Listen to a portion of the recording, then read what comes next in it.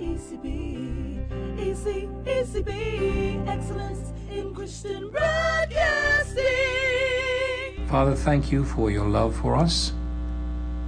Thank you for your grace and for your mercy. Thank you for the assurance of your faithfulness. Thank you for the assurance of the fact that you are a forgiving God. We come before you recognizing the fact that you are the only true and loving God, and beside you there is none other. You are the all-powerful one, the all-knowing God, the one who's present everywhere. But you are a loving God, even though you know us so well. You are a forgiving God. And so we worship you this afternoon for who you are, a good God, a gracious God, a God who is not only our Creator, but also our Redeemer. Because you sent your Son, your only Son, to become our Savior by dying on the cross. And he took the penalty for our sin. The wages of sin is separation from God. He bore that penalty on the cross when he cried out, my God, why have you forsaken me?" So we bow in your presence today for your love and your grace that motivated you to give him for us. And today we come with a full knowledge that we can only stand in your presence, O Holy God, because of the blood of your Son, the Lord Jesus Christ, shed for us, your life, his life given for us. Thank you for that. Lord, as commanded in your word, we pray for those who rule over us. And we pray first of all, again, as is indicated in your word, that they might come to know the only true and living mediator between God and man, the man Christ Jesus. And that for all those who lead us who have not yet placed faith in this unique mediator might do so, because they recognize that it's only in his name that we can be reconciled to a holy God. We pray for those who are ill, our Father, this time, those who are in hospital. They may be experiencing pain or discomfort because of surgery or other illness. Father, whatever the case may be, we ask right now that you might put your good hand of healing upon them and give some relief from pain, from discomfort. Cause them to realize that you're right there in the hospital bed with them, in the hospital room with them. We pray the same for our shut-ins, the older folk, the aged, those who are ill and cannot come out to fellowship and to share with others. We pray for them that you might, again, give them a sense of your presence so that they might realize that they are never alone, but that you are always with them. Lord, give them that assurance right now. We pray for those in the old folk homes, the people's homes. We pray special blessing upon them, that you might care for them right now and assure them of your love and your concern. Lord, we pray for the state of our country at this time, the moral corruption and the violence that is rampant everywhere. The young people who seem to be running around our country without restraint. There seems to be an overall and a perversive sense of a lack of respect for order from both young and old. Lord, we just pray that you might, by your Holy Spirit, touch the hearts of the people of this nation and turn them back to you. Father, may we really become to be known again as a nation characterized by righteousness rather than by sin. Father, we claim to be a nation that has been founded on Christian principles and one that is influenced by those truths we get from the Scriptures, and it's even in the preamble of our Constitution, but yet, Father, we are so far away from that in actual practice. So we pray, Lord, that you might help us truly to conform to that which we profess.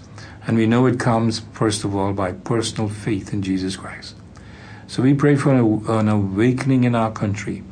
Lord, we pray for a genuine spiritual renewal and renewal for your people, revival for your people, and a spiritual awakening for those who do not know Jesus Christ as Savior.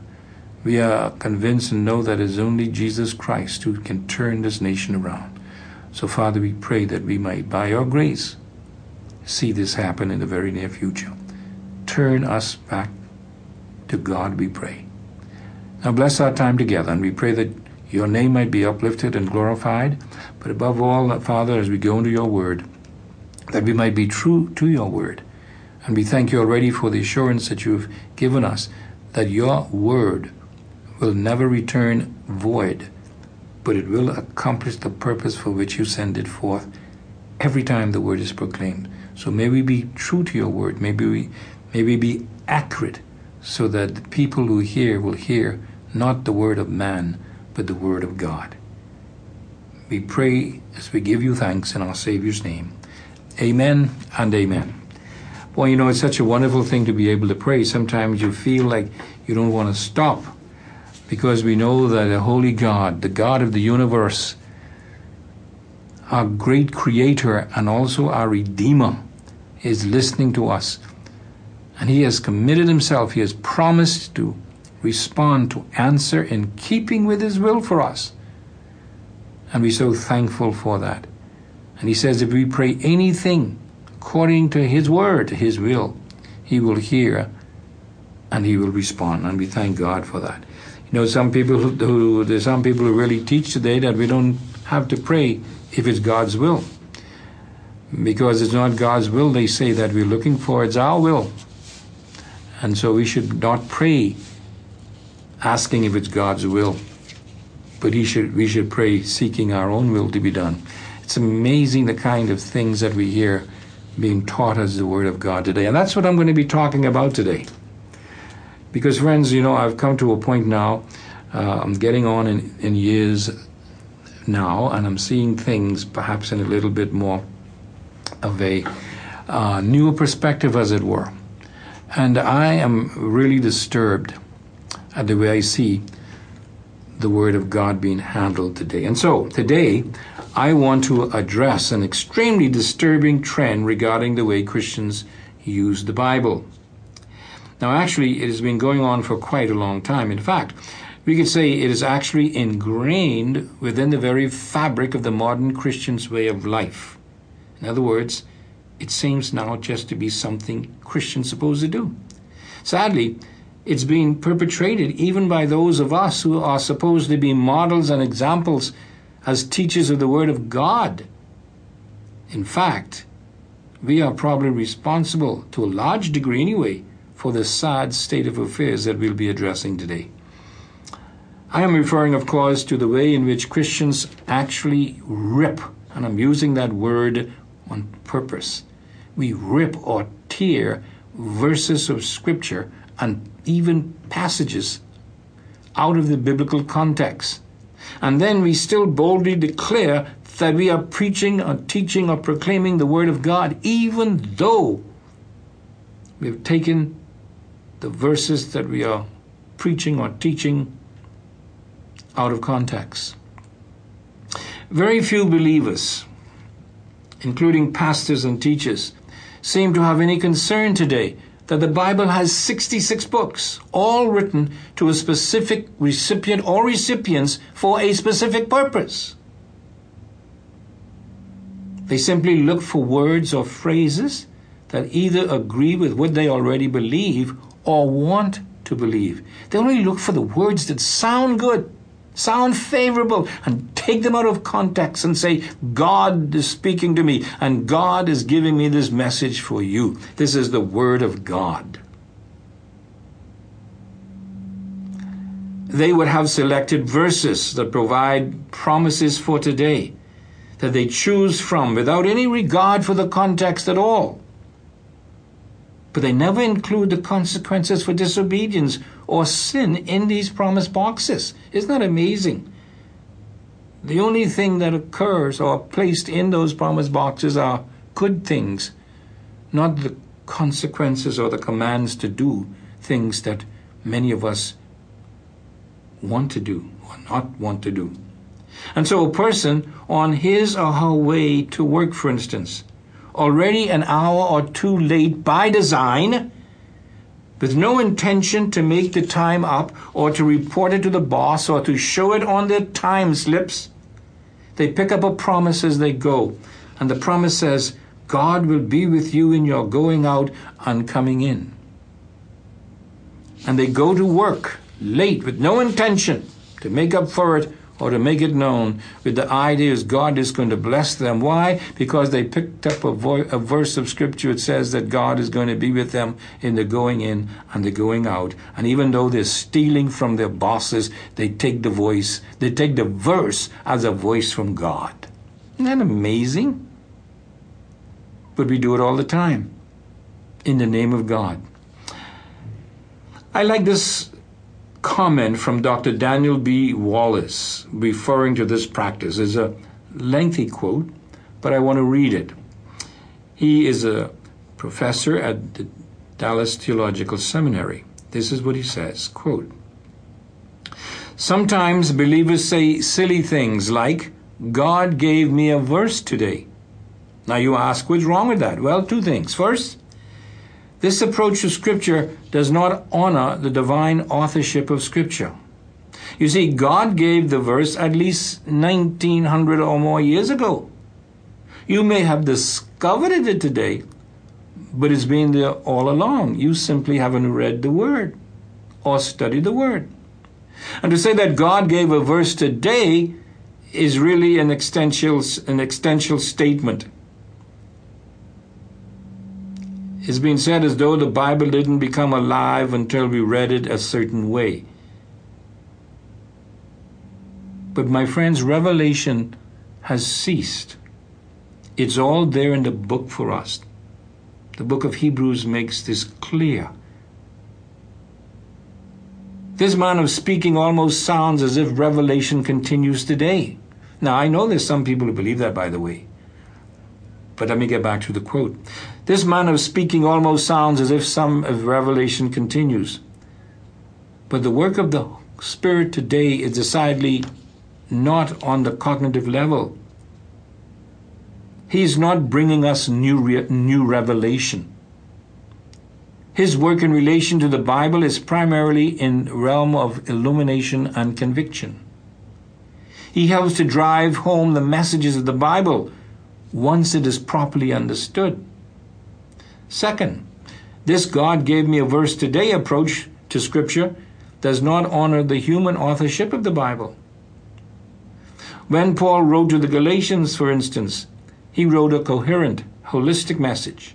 He never intended for someone a couple of thousands years later to take the verses out of their context and wield them in any way they choose and say it is the Word of God. End of quote.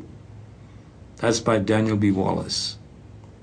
My friends, I agree with what he says here. And that's what motivated, or one of the motivations for my talk with you today. This approach to handling the Word of God is not only an abuse of Scripture, but it also shows a total lack of respect for what it is as the Word of God and not the Word of man. And when we handle the Bible this way, we turn the Bible into what I call a voodoo magical type of document, rather than the divinely inspired Word of God. Words coming from the very lips of God.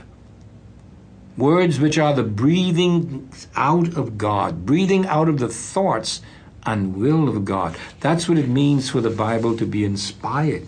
It is the words breathed out by God. Now, the sad and deadly result of this kind of approach to the Bible is that those who do it as a way of life or calling, I'm talking about preachers and teachers, they then proceed to authoritatively proclaim it as the Word of God. And sadly, unthinking, gullible people, some truly hungry for the Word of God, receive it as being the Word of God without examining it for themselves, not realizing that it is being torn out of context, and what is being proclaimed is no longer the Word of God, but it is the Word of man. And so, They receive the word of man as the word of God and think they will be blessed for doing so. My friends, that's the sad thing about all of this. And this is the thing that presses upon my soul today. So many people are being misled and fooled because of the way the Word of God is handled today. Listen carefully to what God has to say about His Word. In Isaiah chapter 55. I'm going to read verses 10 through 12 so we can get the context. As the rain and the snow come down from heaven, and do not return to it without watering the earth and making it bud and flourish, so that it yields seed for the sower and bread for the eater. Now listen, verse 11. So is my word that goes out from my mouth. This is a beautiful description of the inspiration of Scripture. So is my word that goes out of my mouth. It will not return to me empty. That means void and without profit. It will not return to me empty, but will accomplish what I desire and achieve the purpose for which I sent it. This is a powerful verse of Scripture, describing beautifully what it means when we say that the Word of God is the inspired Word of God. Notice carefully, God promises to bless His Word. Not what we say about His Word, not His Word taken out of context. God promises to bless His Word and causes it to accomplish what He intends. This is true every time the Word of God is proclaimed. Every time the Word of God is read, He accomplishes a purpose for it being read, for it being preached, if it is preached accurately. Now listen carefully, and here's the point. God is not promising in this passage to bless what we say about His Word. Our words about His Word does not contain life. It's only His Word that contains life, not what we say about it. His Word only contains life. It's quick and powerful. Our comments on His Word do not bring life, does not bring conviction. Only His Word does that, my friend. Only His Word. Notice also, by the way, how scientifically correct Isaiah's description of condensation is. And he wrote this hundreds of years before scientific instruments were available to discover the process. Listen to what he says.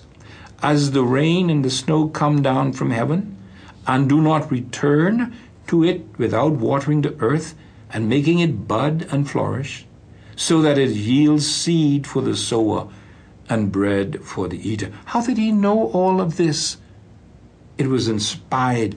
It was breathed out by God. Notice now, Isaiah is moved by God to write these words and use this illustration to show the effectiveness of the Word of God. Surely, my friends, the Bible is what it claims to be: the inspired, infallible, and inerrant Word of God. This natural process of condensation, which is always operative and always effective, is used by God as an illustration or example of the effects and impact of His Word whenever and wherever it is faithfully and accurately proclaimed. But now here is the key thing to remember. The promise is only true when His Word is proclaimed faithfully and accurately. And when it is, He will and always does bless or achieve a divine purpose when His Word is presented in such a fashion. His Word has life-giving power inherent within it, but not when used willy-nilly and taken out of context. In fact, Paul tells us in Corinthians that we can actually dilute the gospel when it is not presented properly. We can water it down. We could make it almost useless. The Word of God is only powerful and life-giving when it is given as intended for it to be given by God. When it is proclaimed as it is, not what we want to make it to be. Now, I really believe today, my friends, that preaching has done a lot of harm to the Church of Jesus Christ. Wow, you say, what do you mean by that? Well, listen carefully. I believe it's because we have taken the focus off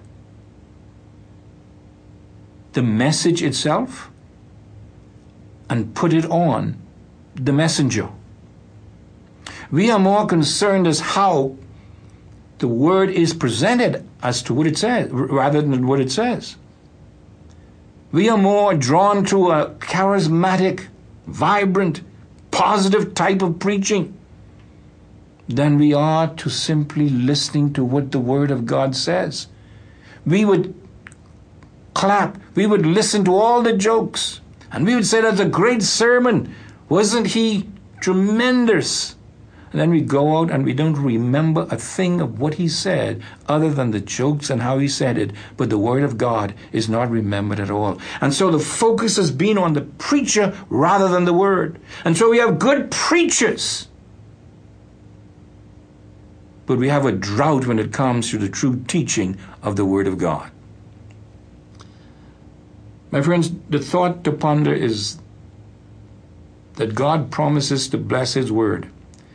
Not what is said about His Word, not how it is said.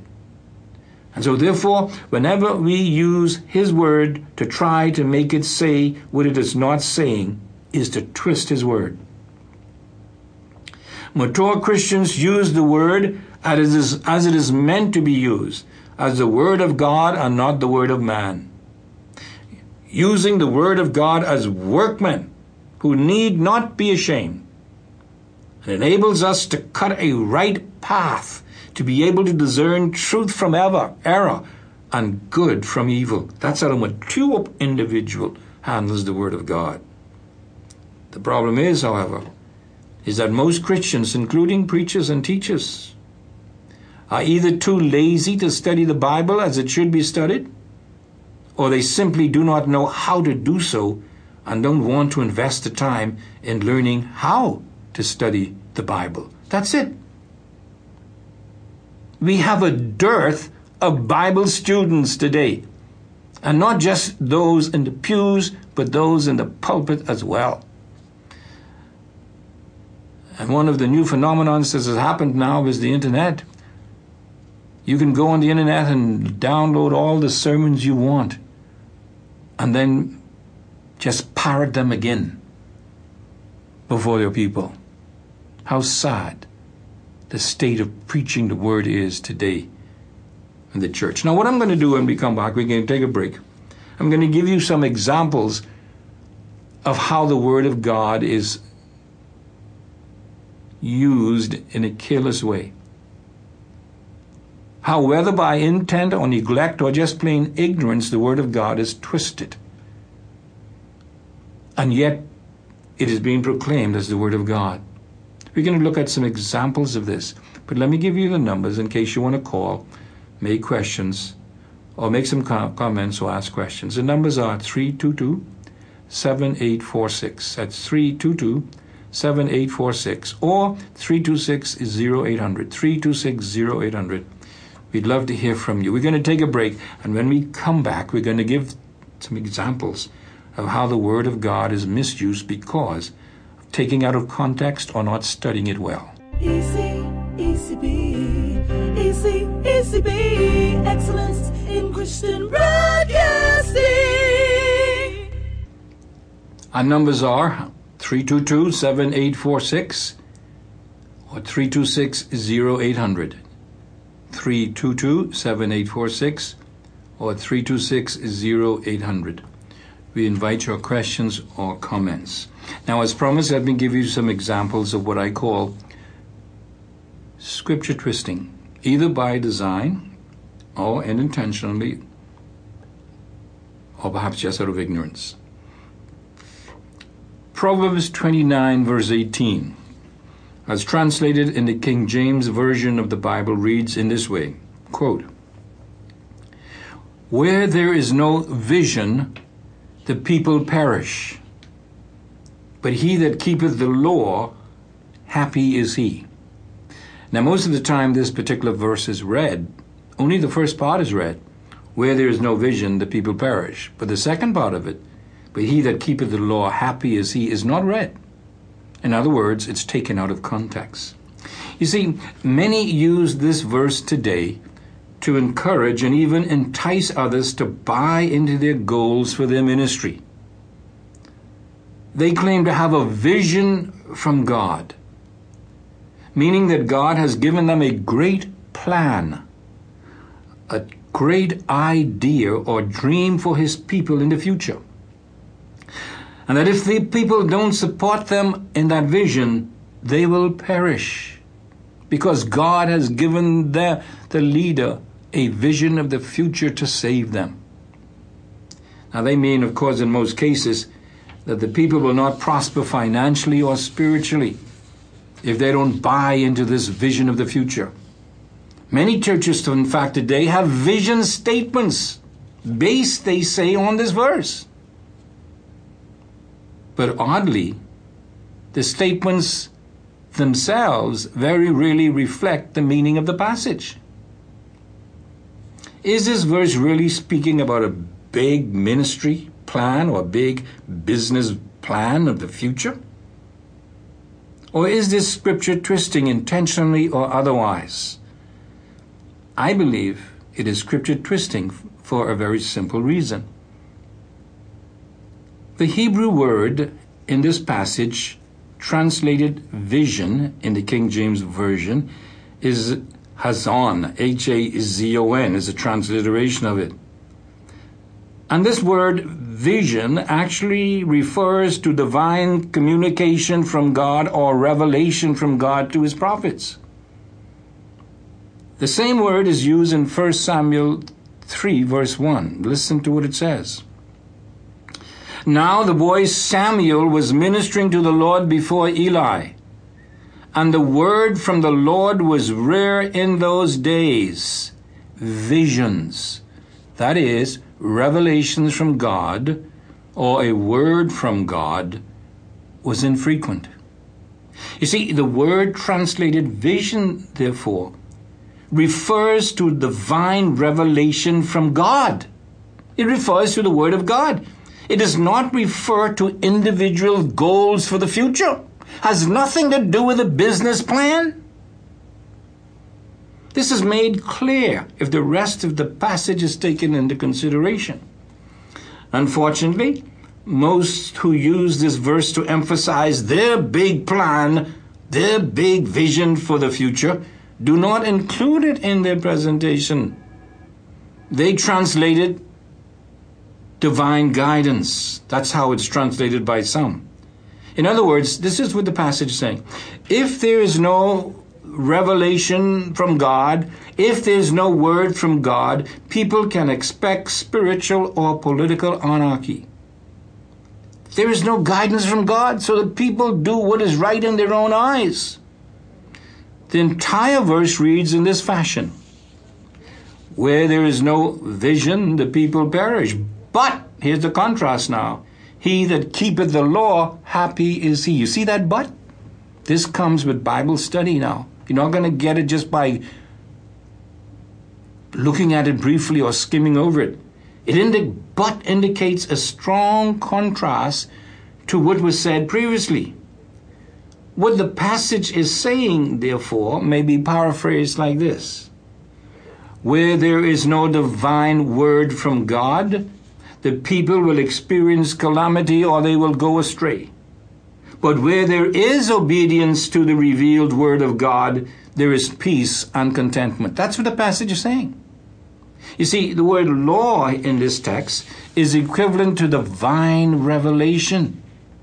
It refers to a way of life, not just a code in this passage. The message is that the one who lives out the revealed word and will of God will experience joy, peace, and happiness as a way of life.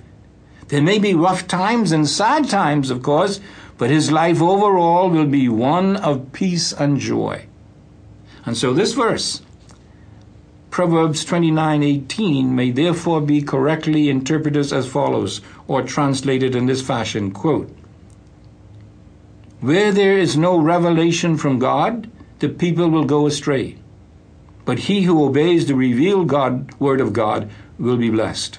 That's what the passage is saying. It's talking about the word of God being followed if life is to be blessed. It has nothing to do with a big idea or a big plan. And so when people get up before you and say that God has given me a big plan for you. This is my vision. And God says, where there is no vision, the people will perish. Well, I have a vision. And then they go to share a big plan. That's not the word of God. That's their word, but it's not the word of God. God is saying what causes people to go astray.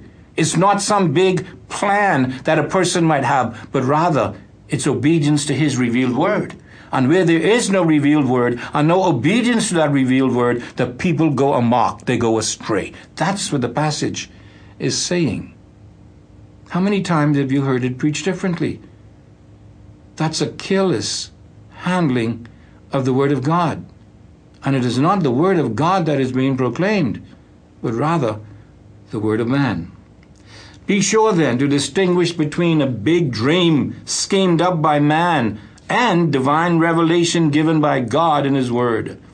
One leads to departure from the will of God.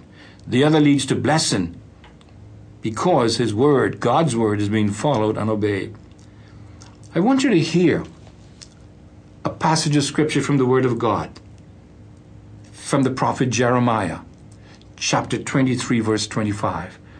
And I'm just going to read the passage for you and let the Holy Spirit speak to you, because the words I'm going to read now are the words that are being breathed out by God.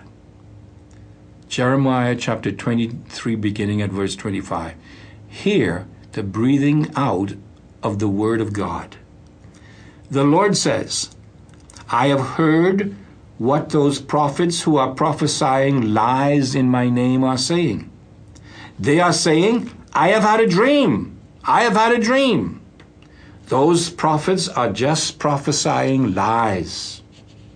They are prophesying the delusions of their own minds. How long will they go on plotting to make my people forget who I am through the dreams they tell one another? That is just as bad as what their ancestors did when they forgot who I am by worshiping the god Baal. Let the prophet who has had a dream go ahead and tell his dream. And let the person who has received my message report that message faithfully. Did you get that? Let the person who has received my message report that message faithfully. What is like straw can in no way compared to what is like grain. I, the Lord, affirm it. Is not my message like a fire that purges dross? Is it not like a hammer that breaks a rock in pieces? I, the Lord, so affirm it. So I, the Lord, affirm that I am opposed to those prophets who steal messages from one another that they claim are from me. I, the Lord, affirm that I am opposed to those prophets who are just using their own tongues to declare the Lord declares. Now get that, guys? See, he's saying that these people are saying the Lord says it, and he isn't saying it at all. That's using the name of the Lord in vain. Verse 32. I, the Lord, affirm that I am opposed to those prophets who dream up lies and report them. They are misleading my people with their reckless lies. I did not send them, and I did not commission them, and they are not helping these people at all. I, the Lord affirm it. That's the word of God. That's the breathing out of the breath of God.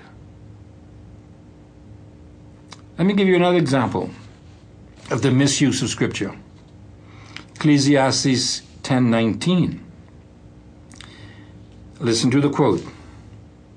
A feast is made for laughter, and wine makes life merry, but money is the answer for everything.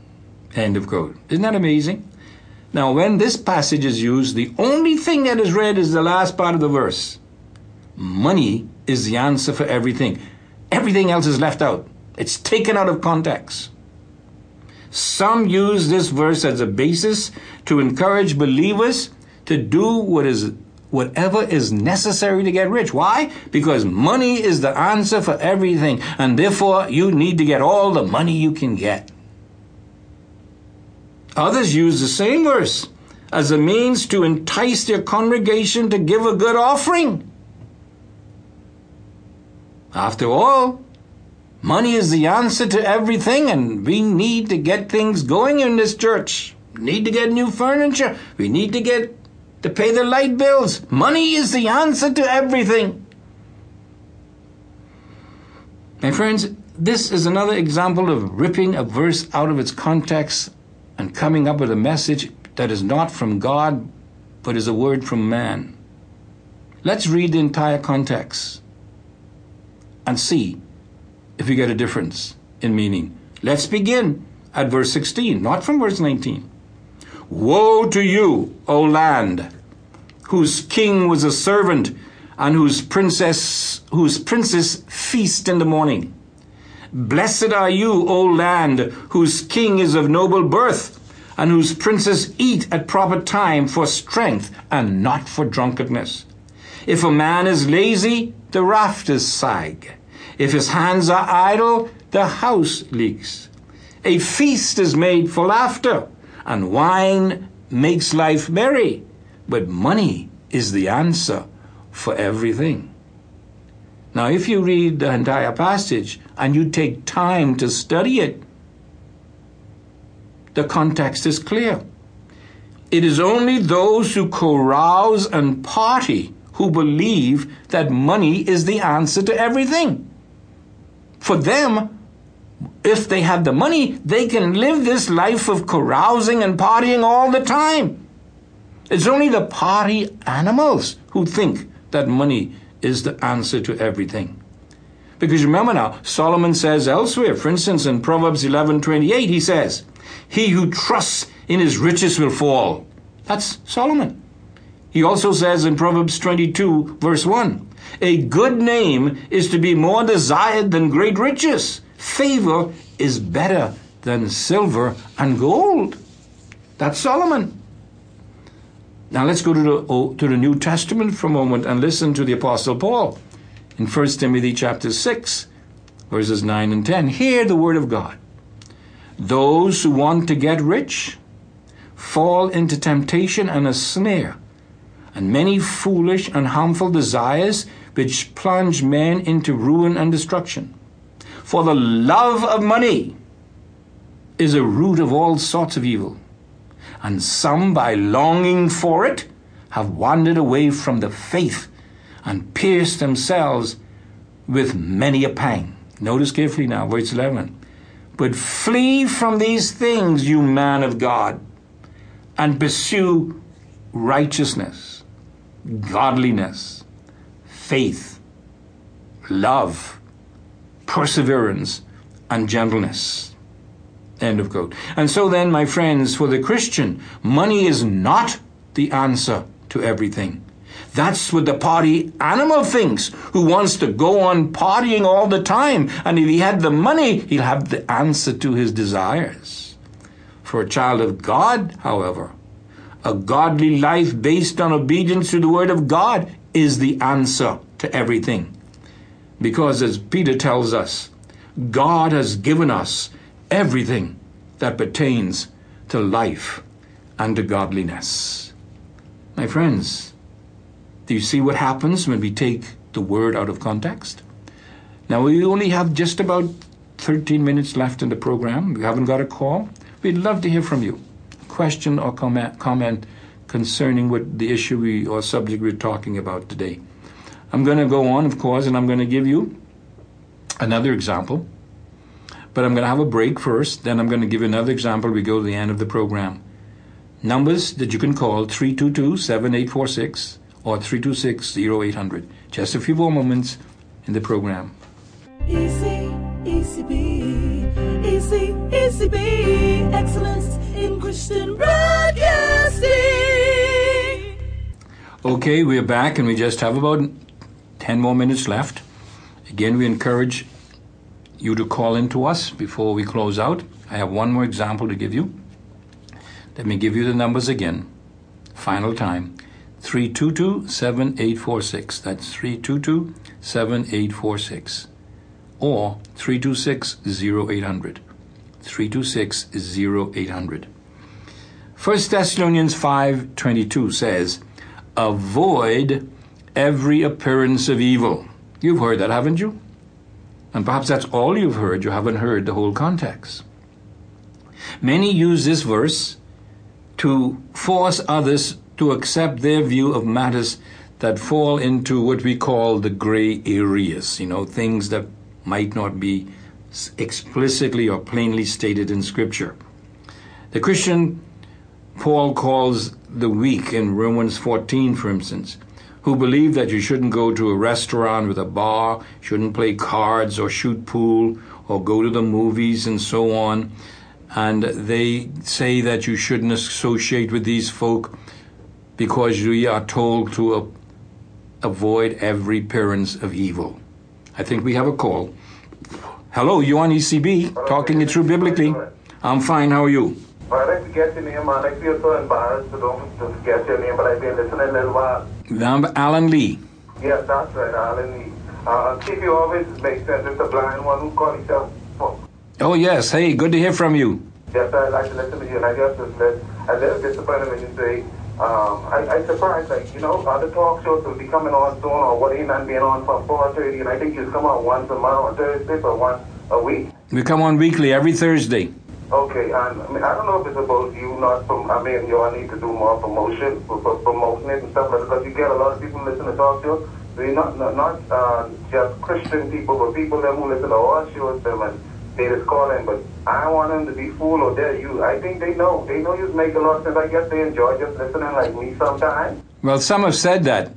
Yes, maybe because you're the teacher. Mm-hmm. And you're teaching us, and I like what you talk about with the love of money, and money is the answer, but you can't take these things out of context. You really got to be careful. That's right. And the people preaching and telling you all kind of things, and then you talk about God's plan, and then all about I don't know if I told you right. You sound like you said like God's plan and what He gave plan is different than what people promising and what they get for the country and the world and what we do in our business and stuff like that. And it's more better to do more for God. You know what I say a lot, because my grandma used to tell me so.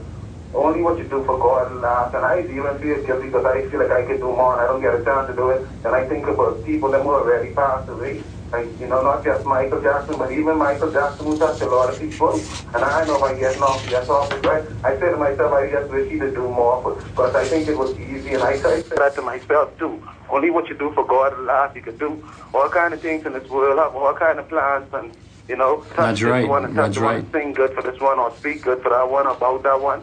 But only what you do for God lasts. But I just call to say, Pastor Alan Lee, I enjoy listening to you. You just need to remember what time this has come on and everything. And you got to keep on giving out the numbers, because although they like to be taught, the numbers is really needed, because sometimes they can easily call.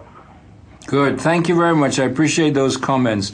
And in fact, we are thinking... listening on the radio.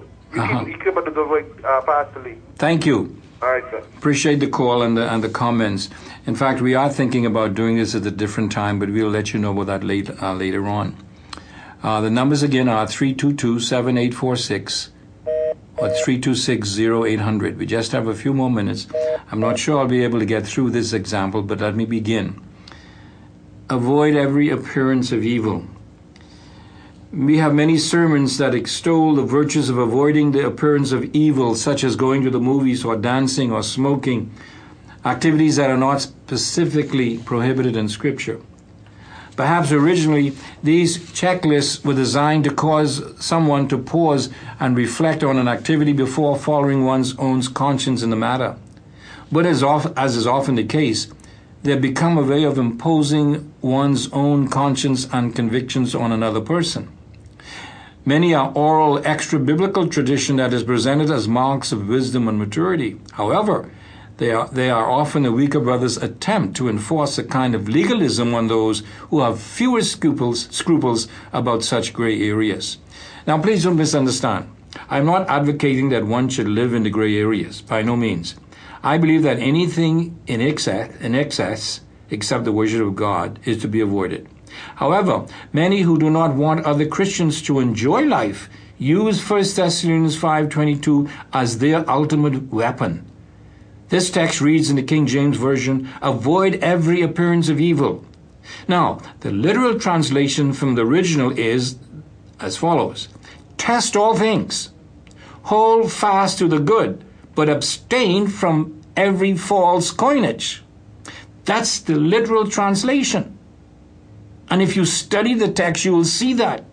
The idea, then, is that believers ought to stay away from that which is counterfeit. In context, meanings false doctrines. You see, we snatch it out of its context. Now, if we read the entire context, we'll get it. Listen to verses 19 and 20. "Do not quench the spirit. Do not despise prophetic utterance." That is now followed by a contrast in verse 21. "But test all things." You see, the opposite of quenching the spirit, the opposite of despising prophetic utterance is testing all things. Clearly, the context has to do with exercising discernment when it comes to spiritual instruction. The Thessalonians are instructed to heed the Spirit's guidance and listen to the words of the prophets. At the same time, however, they are not to accept everything gullibly. They are to test all things, meaning all that they hear from the prophets. You should test everything I am saying, see. They should then keep the good and throw out the bad. Doctrine. Keep the good and throw the bad. Verse 22 has the idea of stay away from bad or counterfeit doctrine. The instruction then in verses 19 through 22 of this passage has nothing to do with our lifestyle. It has to do with how we receive the Word of God and how we must examine it and evaluate it and throw away the false and only hold on to what is true. Now, if it were true that we were to flee every appearance of evil, Jesus Christ would be a bad example for us. Because if there's someone who did not flee every appearance of evil, it was Jesus Christ. He ate with the sinners, with the thieves and the robbers and the prostitutes and the adulterers. He was accused of being a wine bibbler. Why? Because he associated with evildoers, because he was a physician who came to heal the sick. And so he had to associate with them. And so you see what I'm trying to say here, my friends. Especially to those who want to be teachers, listen to the warning of James. Not all of you should be teachers, because we will face the greater judgment. If you preach or teach the word of God, then I say to you, take time to study the word, take time to read the word properly. Be sure that when the word is proclaimed, it is God's word that is proclaimed and not the word of man. Don't let your congregation hang on to your words for life, because your words have no life in them. Be sure that you give the word of God, because it is the word of God and the word of God alone that is quick, powerful, sharper than any two-edged sword, and is able to give us life. May God help us then to be those who handle the word of God accurately, so we would not be ashamed in that day. As always, this is Pastor Lee saying, Selah, think and act on these things. Easy, be excellence in Christian broadcasting.